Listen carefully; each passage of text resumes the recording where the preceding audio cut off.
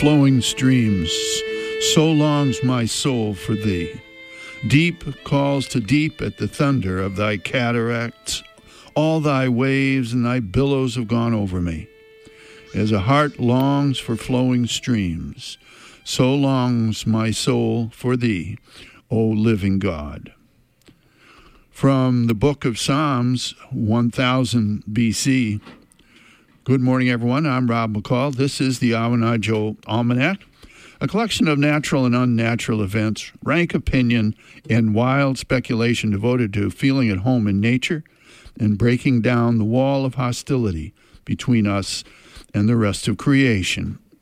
This is the Almanac for April 11th to 18th, 2014. We're coming up on the full pink moon. Here are some natural events for this quarter moon. April showers have melted the snow and ice with gratifying speed, and now, after months of deathly torpor, life is rapidly returning here. The clogged arteries of the land are miraculously cleared.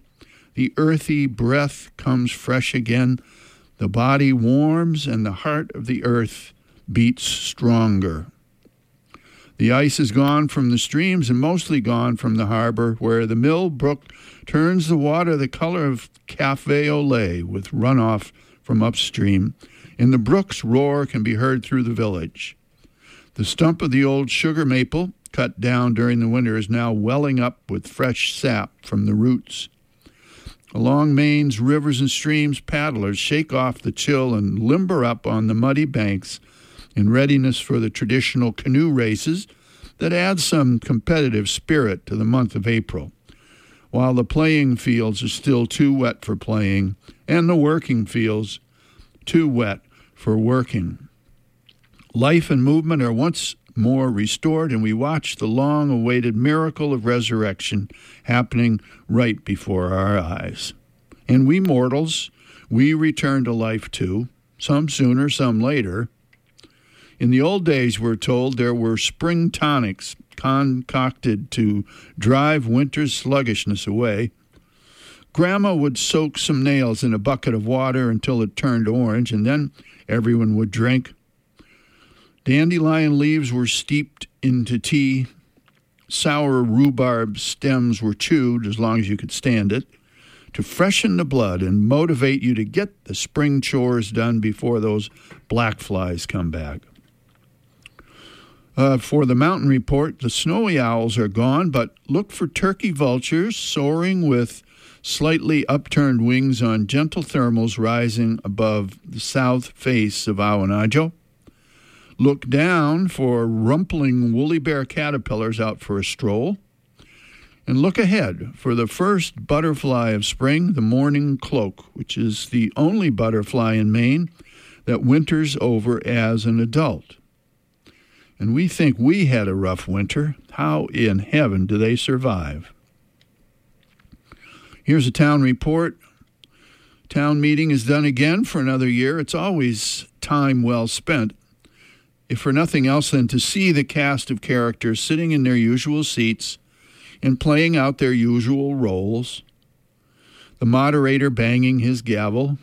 The budget committee firmly urging austerity. The school committee earnestly reminding us of the importance of education. The fire chief mentioning how that old pumper is wearing out. The newcomer from Massachusetts telling us how they do it there. The bake sales, the turkey dinner by the 7th grade, all of it.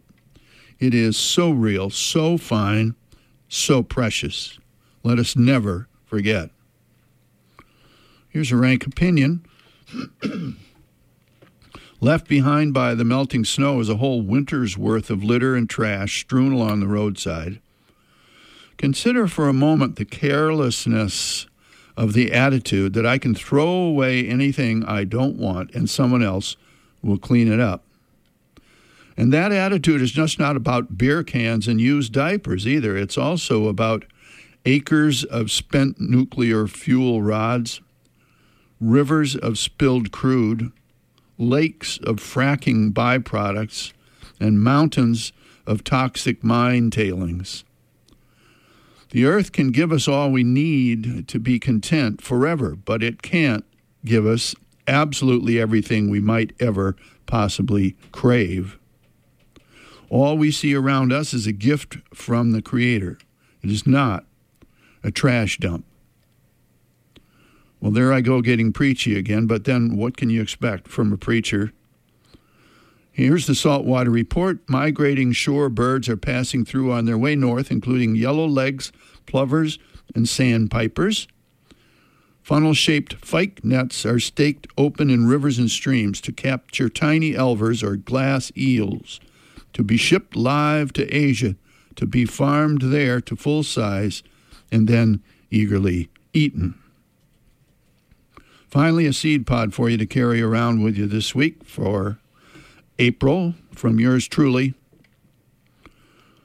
With spring's melting snow from Katahdin's steep side, mile after mile of white water you ride. From Maine's highest mountain to her lowest tide, you roll on, Penobscot, roll on.